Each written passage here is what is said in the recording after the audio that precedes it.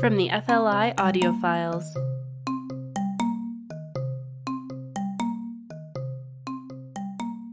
I'm Ariel Kahn with the Future of Life Institute. If you've been following FLI at all, you know that we're both very concerned but also very excited about the potential impact artificial intelligence will have on our future. Naturally, we've been following the big breakthroughs that occur in the field of AI each year, and 2016 saw some significant developments. To talk about the AI progress we saw last year, I have with me Richard Malla and Ian Goodfellow.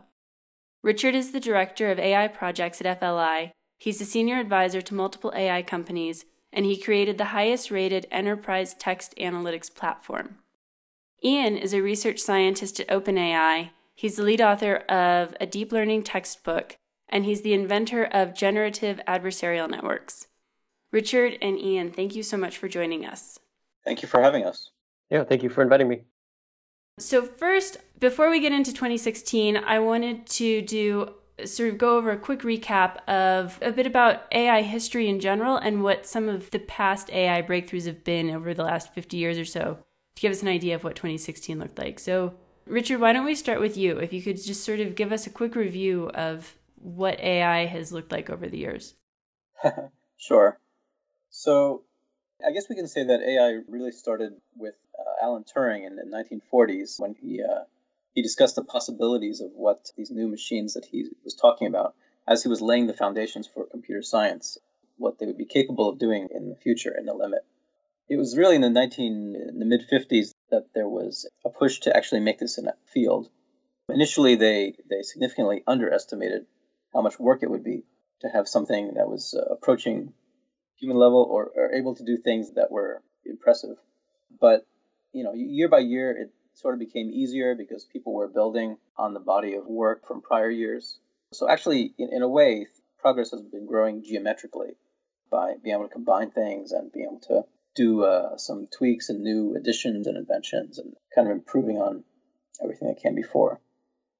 Jumping to something like the 1980s, people were doing a lot of hand-coded features for things like computer vision and for speech recognition. We had early neural networks then, but they were very small, and people essentially thought they were toys back then because mainly the hardware was pretty slow, and so developments in the actual algorithms came not nearly as quickly as we're seeing them now. Can you explain quickly what a neural net is? Actually, Ian, you wrote the book on deep nets, so maybe you can have a more clear and concise description than I will. So a deep neural network is a metaphor that is designed to capture some of our understanding of the brain in a computer. It's not an attempt to exactly replicate the way that the brain functions, but we understand that the brain has billions of different neurons. Each of those neurons responds to patterns in its input. And when a long chain of neurons each respond to different patterns that they see, eventually we get neurons that can respond to quite complicated patterns in our sensory experiences of the world. We have a neuron that activates when we see a picture of a specific celebrity, for example. The deep neural networks in computers capture this basic idea of having many different computational units, each of which is not very intelligent, but the system as a whole is able to respond to complicated patterns. And keeping the history of this progress in mind, how do these deep neural nets compare to the neural nets of the 80s? I'm not sure that there's that big of a bright line between 1980s neural nets and modern neural nets. Especially the convolutional networks in the late 1980s were actually reasonably deep. Okay, so let's stay in the 80s for just a moment. What else is helpful to know about what happened then in order for us to understand where we are today with AI? So I guess one trend that we often see in the historical development of AI is that ideas can be quite old, and their realization, their actual execution at very high standards of performance and their commercialization can come decades later.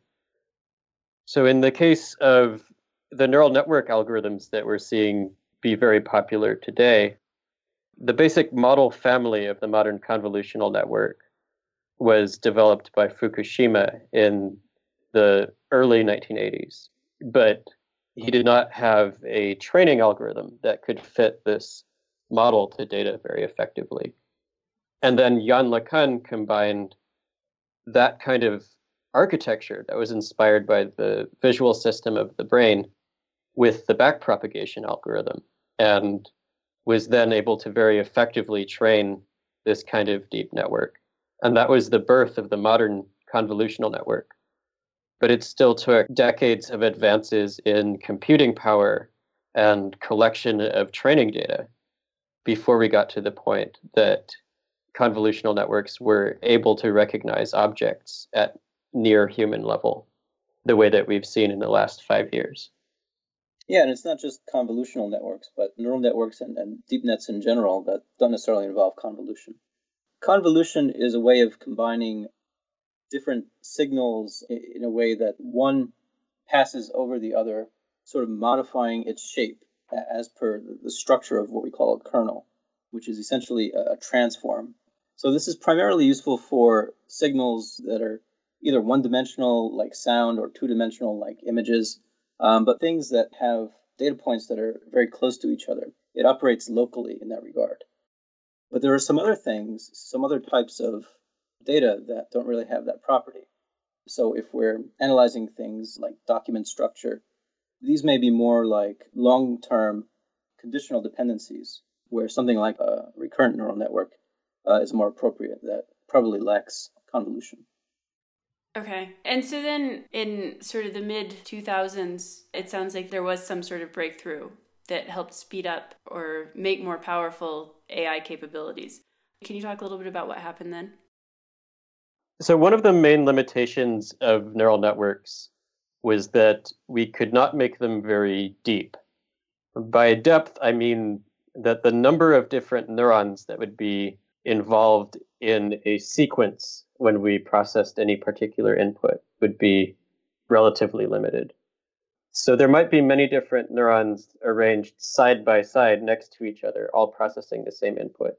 We would not have a long step where one neuron is the input to another neuron and then is the input to another neuron.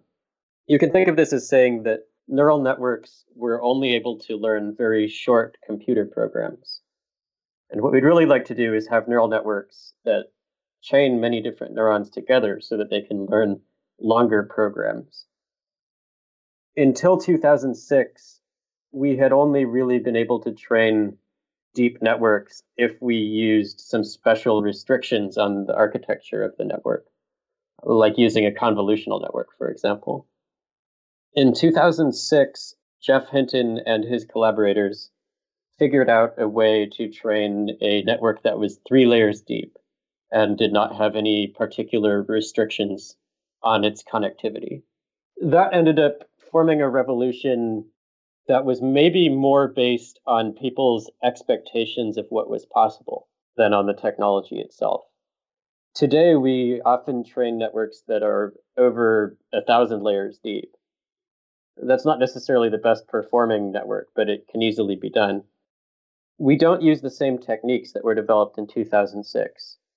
But prior to 2006, many people believed that it was just mathematically infeasible to study deep neural networks, that we should focus our attention on other models that were easier to understand with concrete theories that could predict exactly what the model would learn.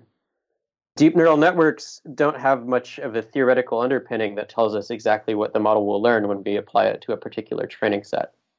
And because computers used to be relatively slow, it was difficult to run several different experiments with them. And if the first few experiments failed, then people concluded that neural networks were just brittle things that didn't really work. A lot of the time in sports, we see that as soon as someone sets a record, many other people are able to match that record. For example, the first time that someone ran a 4-minute mile, that inspired many other people to go and run a 4-minute mile. Training deep networks was somewhat similar in the sense that as soon as we had seen a demonstration that it was possible, many other people began to work on the same model family. And we found that they weren't nearly as difficult to use as everyone had previously believed. Okay. And then this might be my own personal bias because I sort of became more interested in AI in 2014 and 2015, but it seemed like more was happening then. Was that just sort of this general progression, or were there more breakthroughs in those couple of years? So there's sort of constant progression, in fact, in this geometric manner, which is mostly sort of behind the scenes or within the field. People are knowledgeable of the sorts of developments and both sort of evolutionary and revolutionary. But it's only when something beats a human or there's some milestone that is just reported externally that the public often sees as the breakthroughs. So once we got to the level of deep learning, like around 2006, 2007 or so, every year there was just impressive improvements on the architectures and on the algorithms, and of course on the hardware as well. So we would get these things that are actually evolutionary at one level, but at another level, they look revolutionary in terms of the quality of the results. I would say that between 2006 and 2012, there was a lot of energy and excitement, but a lot of the things that were developed in that time period ended up being discarded. Geoff Hinton himself described a lot of the work, even work that he himself did, as being a distraction. To some extent, that's the nature of research. We try out different things, and some research ideas end up bearing fruit and go on to form a long line of future advances. And some of the branches of the tree that we explore turn out not to be as useful after we've followed them for a little while. Between 2006 and 2012, there were some branches of the tree that we pushed further down than we had ever pushed down before. But ultimately, we've ended up mostly abandoning a lot of those newer branches. And the deep neural networks of 2017 look a lot more like the deep neural networks of the 1980s than they look like the deep neural networks of 2011. Okay. But so then that makes it sound like there was stuff happening in 2012, but then also 2013, 14, 15.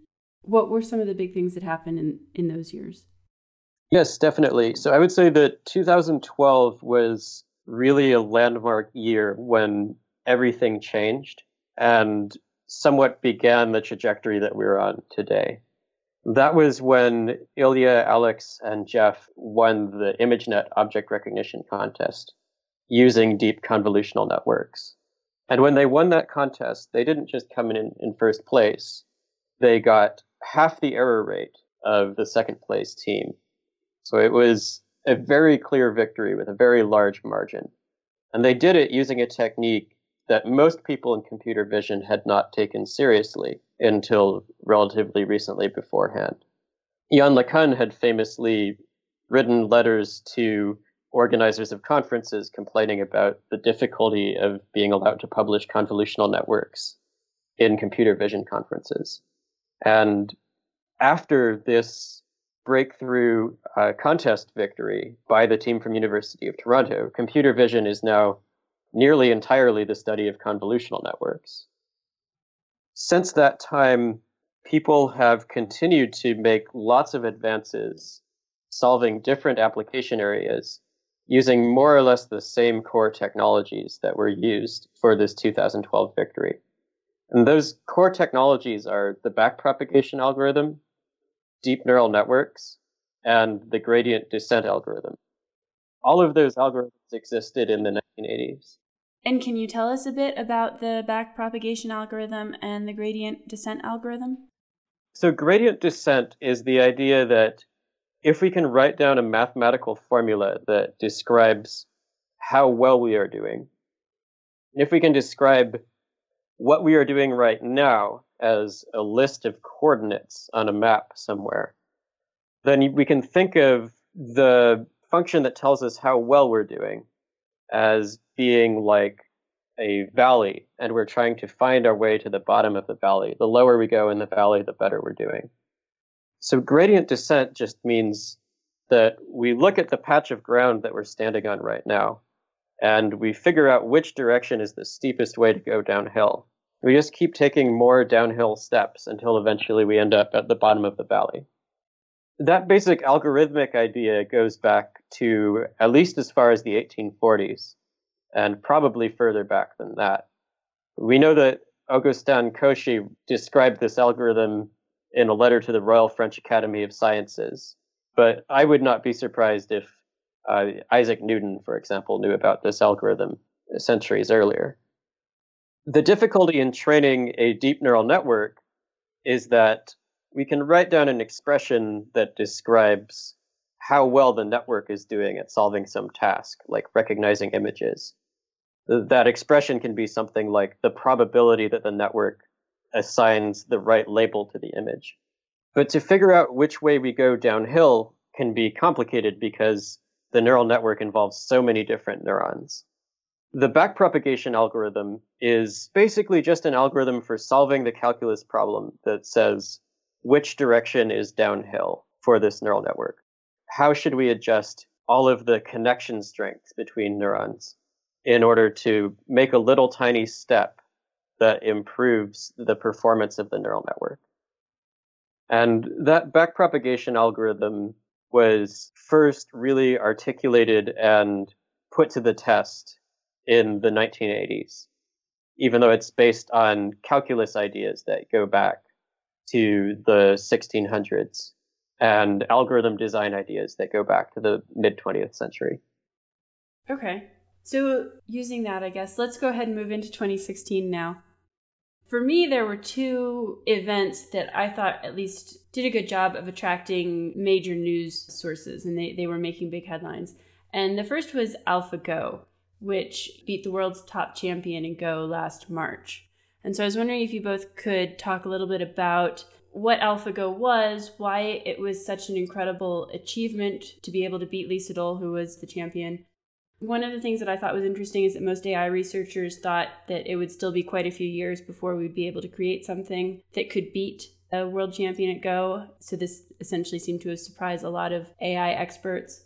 And I'm curious what this means for the future of AI. How does this sort of achievement affect what will happen in 2017 and moving forward?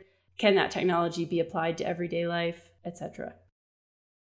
So AlphaGo was DeepMind's system for playing the game of Go. It's a game where you place stones on a board with two players, the object being to capture as much territory as possible, following a very simple set of rules. But the board is very large, which means that there are hundreds of different positions where we can place a stone on each turn.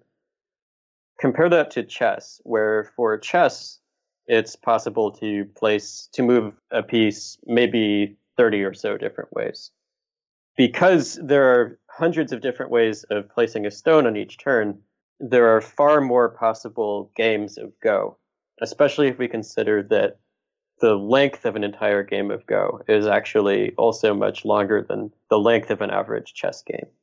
Because there's this explosion in the number of possible ways that a game can play out, it's not even remotely possible to use a computer to simulate many different Go games and figure out how the game will progress in the future. The computer needs to rely on intuition, the same way that human Go players can look at a board and get kind of a sixth sense that tells them whether the game is going well or poorly for them and where they ought to put the next stone.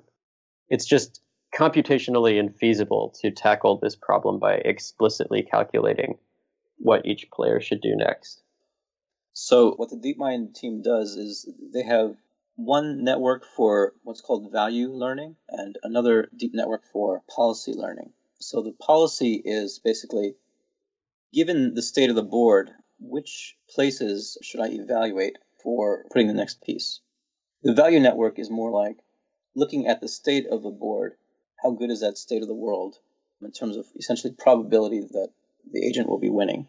And then they essentially do a tree search, a Monte Carlo tree search, which basically means it has some randomness to it, and that they try many different paths through this. But it's on the order of thousands. It's not nearly the order of evaluations that Deep Blue had for chess evaluation.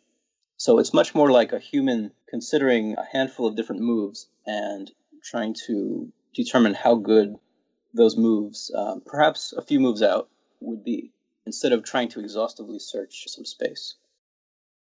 From 2012 to 2015, we saw a lot of breakthroughs where the exciting thing was that AI was able to copy a human ability. So, for example, we saw a lot of work on object recognition, where humans would take millions of different images, label what each of those images were, saying, this is a photo of a dog, this is a photo of a cat, and so on. And then the neural network could be trained to copy what the human had done. And we used to get very excited when neural networks copying human demonstrations could get close to human level accuracy on these tasks.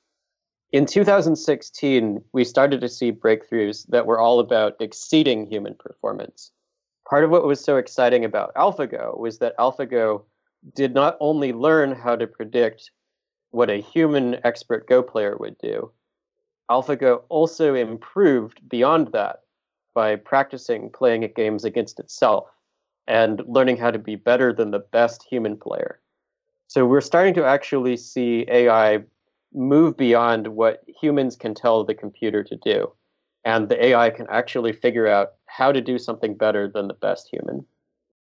Playing against itself was a very powerful technique in order to let it improve and figure out its weaknesses. It's actually kind of similar in a way to generative adversarial networks in that there's different adversarial components. Can you explain, both generative adversarial, but also what adversarial is? So I'll give this to Ian since he invented them. Okay. So the idea of an AI getting better through self-play dates back very far.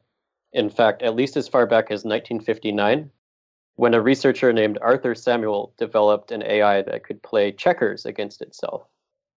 That same basic idea is the way that AlphaGo is able to improve on its own abilities and exceed human performance.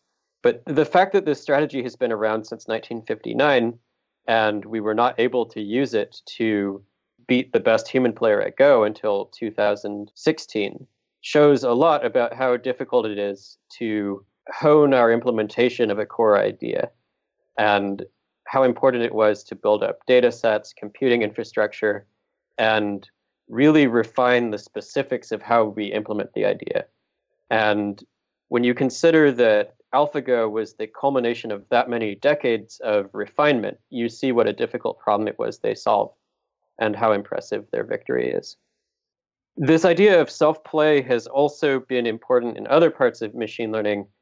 I myself am best known for inventing an algorithm called generative adversarial networks. The idea of generative adversarial networks is to create new experiences that resemble past experiences the AI has had. For example, if you train the AI to look at a bunch of images, it can imagine new images that appear realistic but have never been seen before. The word adversarial means that there are two different players that are adversaries. One of them is the generator network that actually creates the new images.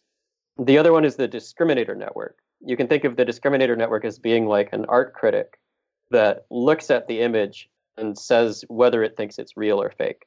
The generator and the discriminator have to play a game against each other where the generator wants to convince the discriminator that everything it produces is real, and the discriminator wants to correctly identify which images are real and came from the training data, and which images are fake and came from the generator. So just as AlphaGo performs really well because it plays Go against itself for a long time, generative adversarial networks are able to produce very complicated images that exceed the quality of images produced by previous AIs because they're able to improve through this same process of playing a game against another AI. And then how will that be applied to applications that we'll actually interact with on a regular basis? So AlphaGo, it makes the news when it achieves some feat, but how does that apply to the real world? How will we start to see that in action ourselves? So with a lot of these different deep learning techniques, a lot of them are research systems. So it's not necessarily that they're going to directly go down the pipeline toward productization. But what they are doing is helping the models that are implicitly learned inside AI systems and machine learning systems to get much better. So even something like these generative adversarial networks that are learning really compact and pretty realistic models of the world or some slice of the world that you're interested in. Parts of that can then be repurposed. Actually, Ian, do you know of sort of near-term applications for instance, GANs? For generative modeling, sure, yeah. So I should be clear that there are other kinds of generative models besides generative adversarial networks. We've discussed generative adversarial networks because they resemble AlphaGo in the sense that it's an AI playing a game. There are other strategies for generating new experiences that resemble previously seen experiences. One of them is called WaveNet. It's a model produced by DeepMind in 2016 for generating speech. So if you provide a sentence just written down and you'd like to hear that sentence spoken aloud, WaveNet can create an audio waveform that sounds very realistically like a human pronouncing that sentence written down. The main drawback to WaveNet that prevents it from being deployed on your Android phone right now is that it's fairly slow. It has to generate the audio waveform one piece at a time. The audio waveform is made up of something like, I forget exactly how many, but tens of thousands of different values per second describing the shape of the waveform that needs to be played over the speakers for you to hear. And each of those tens of thousands of samples needs to be generated one at a time. We can imagine that over the next year or two, we'll probably see other kinds of generative models, maybe generative adversarial networks, maybe variational autoencoders, figure out a way of producing the audio waveform all in one shot so that you can actually have an interactive conversation with your smartphone. Right now, I believe it takes WaveNet about 2 minutes to produce 1 second of audio. So it's not able to make the audio fast enough to hold an interactive conversation with you. So actually, there were some interesting applications of conditional generative adversarial networks this past year that might actually have some immediate commercial applications. And can you explain what the conditional part means as well? So for that part, I'll turn it to Ian since he is the master of GANs. All right. So a conditional model is a generative model that can produce some specific kind of experience given some input. So WaveNet is an example of a conditional generative model. You give a text sentence, and it gives you a spoken waveform that contains the same sentence that was written down in the text you provided as input. Yeah, and similarly, we've seen applications to colorizing black and white photos or turning sketches into somewhat photorealistic images, being able to turn text into photos. Or when I say photos there, these photos were never taken by any camera. They're essentially computationally imagined by these generative models. Yeah, one thing that really highlights how far we've come is that in 2014, one of the big breakthroughs that year was several different groups developed the ability to take a photo and produce a sentence summarizing what was in the photo. In 2016, we saw really a lot of people using different methods for taking a sentence and producing a photo that contains the imagery described by the sentence. It's much more complicated to go from a few words to a very realistic image containing thousands or millions of pixels than it is to go from the image to the words. Because when you just write down the word car, you don't need to imagine all of the specific details of the car.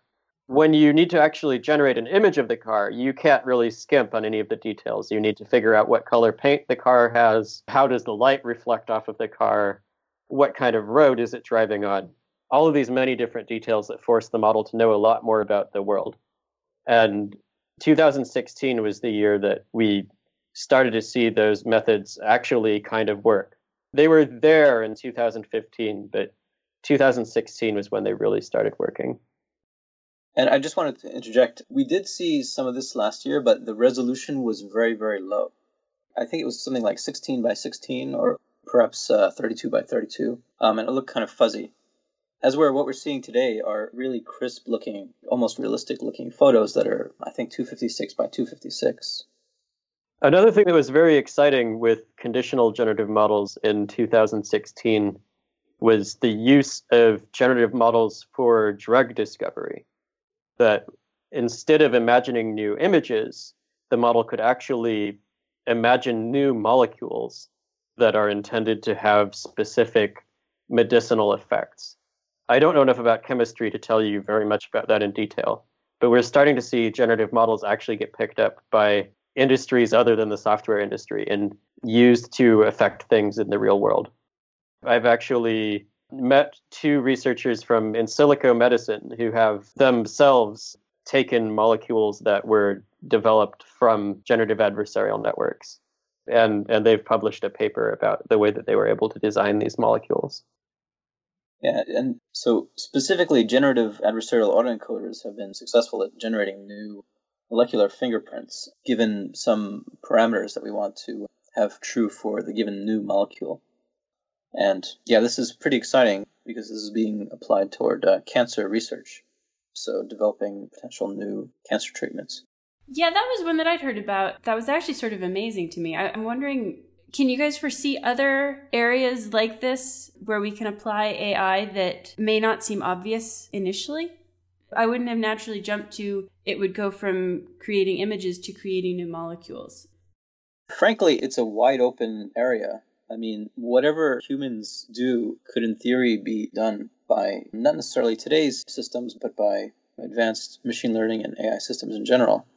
But in terms of specific tasks that are probably near term, it's whatever people want to focus on. So if it's things like similarly designing molecules for building materials instead of drugs, so finding things with superior physical properties. One thing we've actually started to see in 2016 is turning neural networks back on themselves, using neural networks to design new neural networks. There's a paper from Google Brain about using reinforcement learning to design the structure of neural networks and make them perform better. Yeah, there's actually a whole bunch of papers this past year on what's called auto ML or automatic machine learning, also called learning to learn.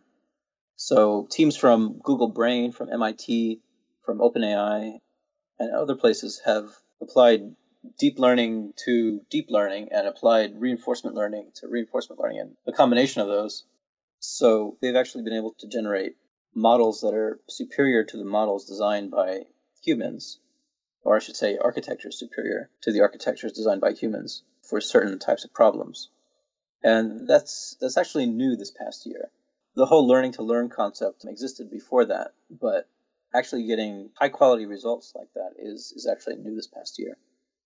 One comment about generating molecules with generative models is that the generative models don't actually do quite what we would like them to do yet. What they do is they give us more molecules that behave similarly to molecules that we have seen in the past. So if we can come up with a list of 10 molecules that we liked a lot, the generative model will give us as many more molecules as we want that it thinks will have similar properties. What we would really like to do is have a machine learning model that gives us much better molecules that are more effective. The research paper from In Silico Medicine partially addresses this idea by having the generative model try to understand the concentration at which the molecule is effective. And then they can tell the generative model, okay, imagine that the effective concentration is very low. Create me some molecules that work at this concentration. But it isn't quite yet going for this procedure of optimization rather than copying past experiences.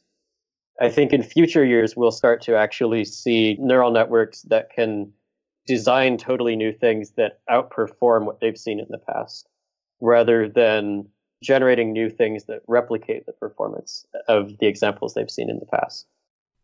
Okay, that'll be exciting. So I also want to go back to the other one that I thought seemed to make really big headlines, and that was just this past November with Google's language translation program, Google Neural Machine Translation. Can you guys talk a little bit about what that did and why that was a big deal?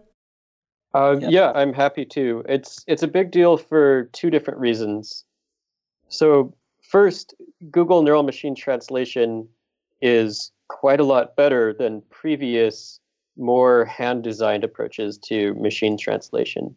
It used to be that we would, as human beings, sit down and look at the structure of the problem and try to write down a piece of software that could translate things relatively effectively using our ideas about how language is structured. Google Neural Machine Translation removes a lot of the human design elements and just has a neural network figure out what to do. This is more or less the same pattern we saw where neural networks replaced hand-designed approaches to object recognition in computer vision and also speech recognition. Those are both application areas that all the old approaches have more or less been replaced by neural networks. And now we're seeing the same thing happen to machine translation. What's especially exciting is that the results are really good. If you looked at the gap in the score for the translation quality of the old hand-designed machine translation systems and measured just how far they had to go to get to human-level scores on the translation task, Google Neural Machine Translation moves a little bit more than halfway across that gap. So that was a pretty big step to make all at once. The other thing that's really exciting about Google Neural Machine Translation is that the machine translation models have developed what we call an interlingua. The activities of the neurons in the model are essentially a new language that can be used to represent the idea that was contained in any human language. Whether you express the idea in English or in French, it becomes encoded in almost the same set of neural activations. And then that set of neural activations can be decoded to any other language that the translation system has been trained on. It used to be that if you wanted to translate from Japanese to Korean, you had to find a lot of sentences that had been translated from Japanese to Korean before. And then you could train a machine learning model to copy that translation procedure. But now, if you already know how to translate from English to Korean, and you know how to translate from English to Japanese, in the middle you have interlingua. So you translate from English to interlingua and then to Japanese, English to interlingua, and then to Korean. You can also just translate Japanese to interlingua, Korean to interlingua, and then interlingua to Japanese or Korean. And you never actually have to get translated sentences from every pair of languages. This is especially powerful because it means that the whole system can be trained on documents in all of the different languages. And so the total number of documents used to train it is a lot larger. And it can actually improve the performance across the board. And it will get even better at translating languages that it knew how to translate before. Okay, so then my next question about that is, how can the techniques that are used for the language apply elsewhere? How do you anticipate seeing this developed in 2017 and onward?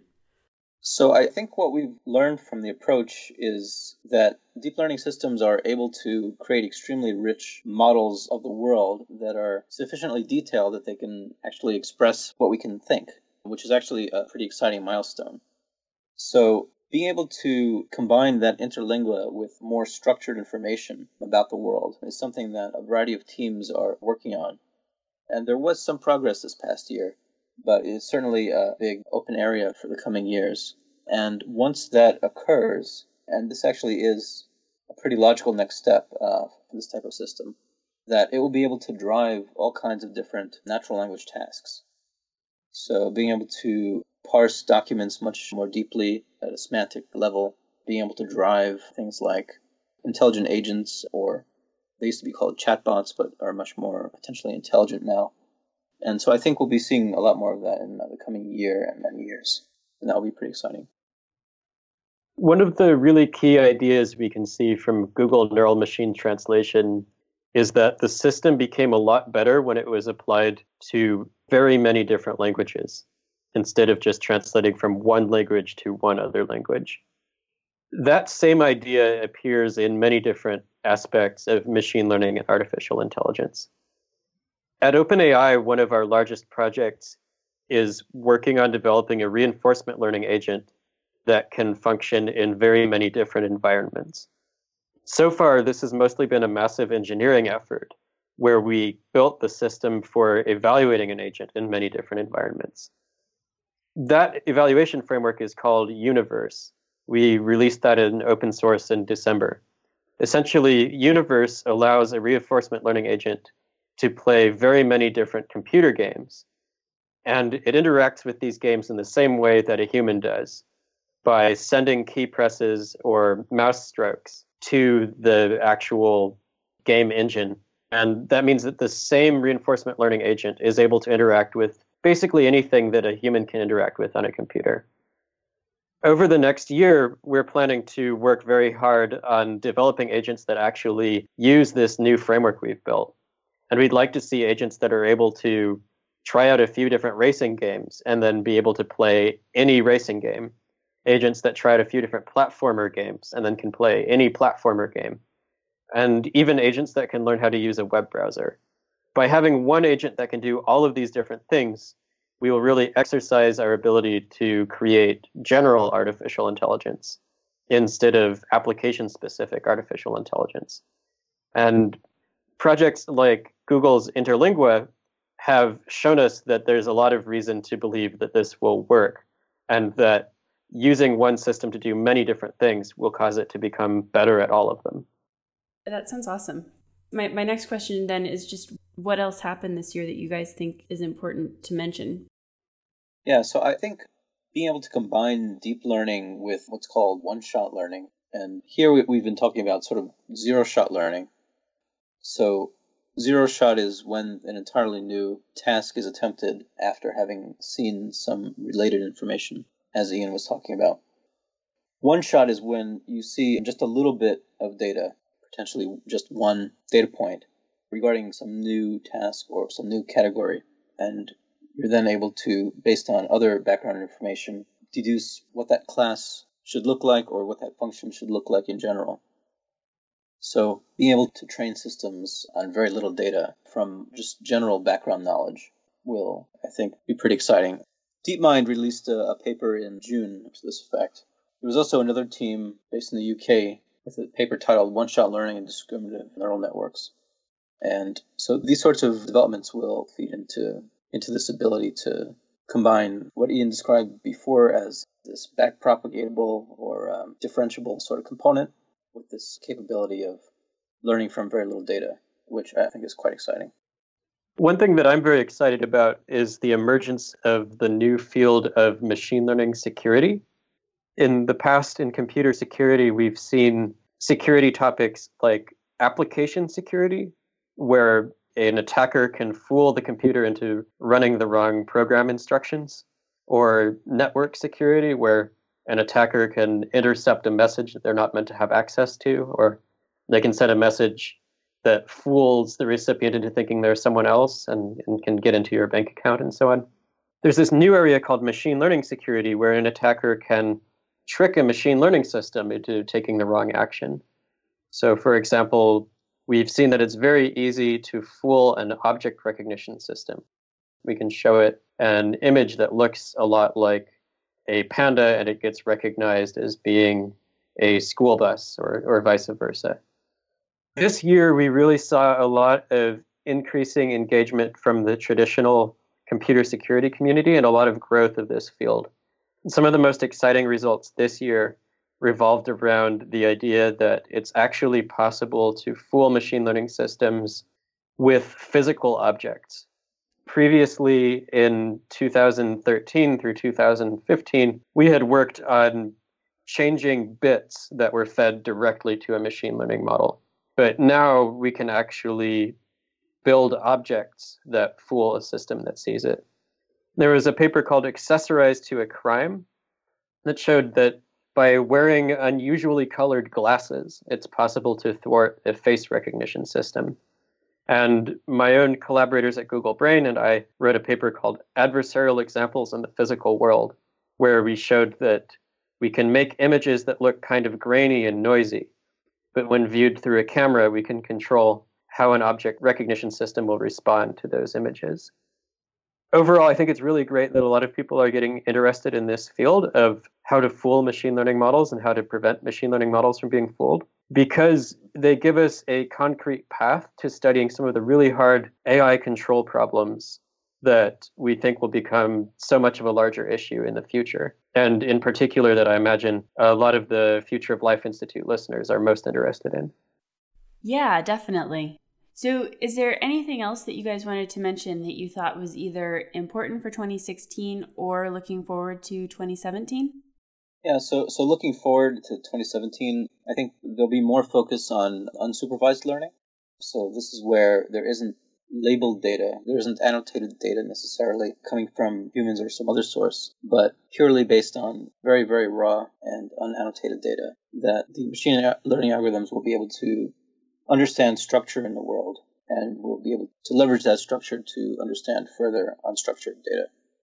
So we're looking forward to developments in that this year. And how does that apply to more real-world applications? If we are able to get progress there, that can unlock quite a variety of different things. So most of the world is not annotated by humans. There aren't little sticky notes on things around the house saying what they are, or sticky notes inside a document sort of describing, why it's the table you're referring to and not the bowling ball that you may have thrown at the table when trying to resolve what the word it is referring to. So being able to process all this in a much more unsupervised way will pretty much unlock just plethora of new applications. And it will also make AI more democratic. Right now, if you want to use really advanced AI, you need to have not only a lot of computers, but also a lot of data. That's part of why it's mostly very large companies that are competitive in the AI space, is that these companies have been able to amass data sets that no one else has access to. If you want to get really, really good at a task, you basically become good at that task by showing the computer a million different examples where a human has shown what you want the computer to do.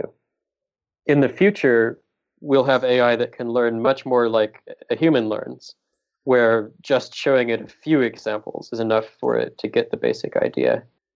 For example, when I was at Google, I worked on a system that can read street address numbers in order to add buildings to Google Maps.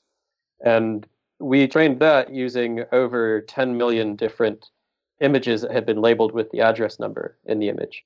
In the end, it was able to read at human level accuracy. So the outcome is the same as what we can get with a human being. But the learning process was really, really inefficient. If you teach a child to learn to read, you don't need to take them on a road trip around the world and show them 10 million different houses that all have address numbers for them to look at. They get the idea from just a few numbers that you show them in kindergarten or at home right before kindergarten when you're teaching them to recognize the different numbers. Once we have machine learning systems that are able to get the general idea of what's going on very quickly in the way that humans do, it won't be necessary to build these gigantic data sets anymore. You might be able to get some competitive advantage from doing so, but it won't be strictly necessary to get acceptable performance. Okay. Well, I like the idea of ending on a democratic note. Is there anything else either of you wanted to add? One application area I think will be important this coming year is automatic detection of fake news, fake audio, and fake images and fake video. Some of the applications this past year have actually focused on generating additional frames of video. Those are relatively primitive at the moment in terms of the amount of video that they're going to be generating after the amount of video that they're shown. But as those get better, as the photo generation that we've talked about earlier gets better, and also as audio templating gets better. So I think it was Adobe that demoed what they colloquially called Photoshop for Voice, where you can type something in and select essentially a font, which is a person, and then it will sound like that person saying whatever it is that you typed. So we'll need good ways of detecting that, since this whole concept of fake news is quite at the fore these days. Is that something that AI researchers are also working on? Sort of the idea of being able to track whether something has been modified? Yeah, some are, but I think more need to be. For that matter, just trying to classify actual news articles, even just from the text, of whether there's fake news in there or not. It's kind of an open question as to whether that's possible with today's technology. It's worth mentioning that while it may be very difficult for an AI to read a story and understand that story and think about whether that story is plausible, there are other ways of addressing the spread of fake news. So We know that fake news tends to spread through social networks using the same kind of spammy posting behavior that we see for spreading email spam. And so email spam doesn't work by having an AI read your email, understand what the email means, and reason about whether you really want to see an ad for Viagra or not. Email spam uses a lot of different clues that it can statistically associate with whether people mark the email as spam or not. And those clues can include things like who the sender is. So it may be that we'll start to see social networks offer warning labels on specific URLs saying that certain websites are known for spreading fake news stories and things like that. It's not only a technological problem, and by just leveraging better policies and better social practices, we can actually do a lot without needing to advance the underlying AI systems at all. So is there anything that you're worried about based on advances you've seen in the last year? Or are you mostly just excited across the board? I guess I personally am most concerned about the employment issue. How will we make sure that everyone benefits from that automation?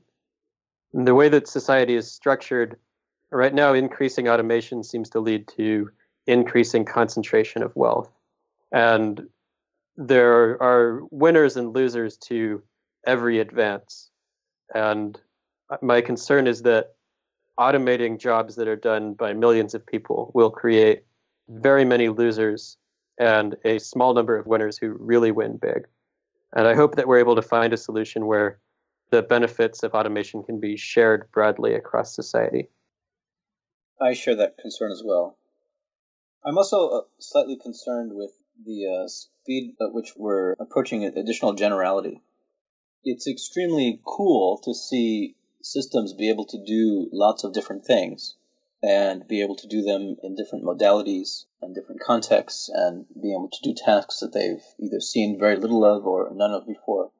But it raises questions as to where do we consider the actual line to be as to when we get serious about things past this point should strictly implement all of the 200 different types of safety techniques that we're able to enumerate. So I don't think that we're at that point yet, but it certainly raises the issue. Okay, so we've just asked about concerns. Looking back on what you saw last year, what has you most hopeful for our future? I think it's really great that AI is starting to be used for things like medicine. A lot of why I got into AI is that I thought that AI is something of a meta solution, where there may be many problems where it's very difficult for us to come up with the solution using our human ingenuity. But AI could be even more ingenious than us and could come up with really great solutions to problems that have exceeded our own ability. So in the last year, we've seen a lot of different machine learning algorithms that could exceed human abilities at some tasks. And we've also started to see the application of AI to life-saving application areas like designing new medicines. And this makes me very hopeful that we're going to start seeing superhuman drug design and other kinds of applications of AI to just really make life better for a lot of people in ways that we would not have been able to do without it. Okay, and Richard? Yeah, I'm excited about the possibilities of what these advancements will bring in the coming years. Various kinds of tasks that people find to be drudgery within their jobs will be automatable. That will lead them to be open to working on more value-added things with more creativity and potentially be able to work in more interesting areas of their field or across different fields. Yeah, I think the future is wide open, and it's really what we make of it, which is exciting in itself. All right. Well, thank you both so much. Thank you, Ariel. Yeah, very welcome. Thank you for inviting us. To learn more, visit futureoflife.org.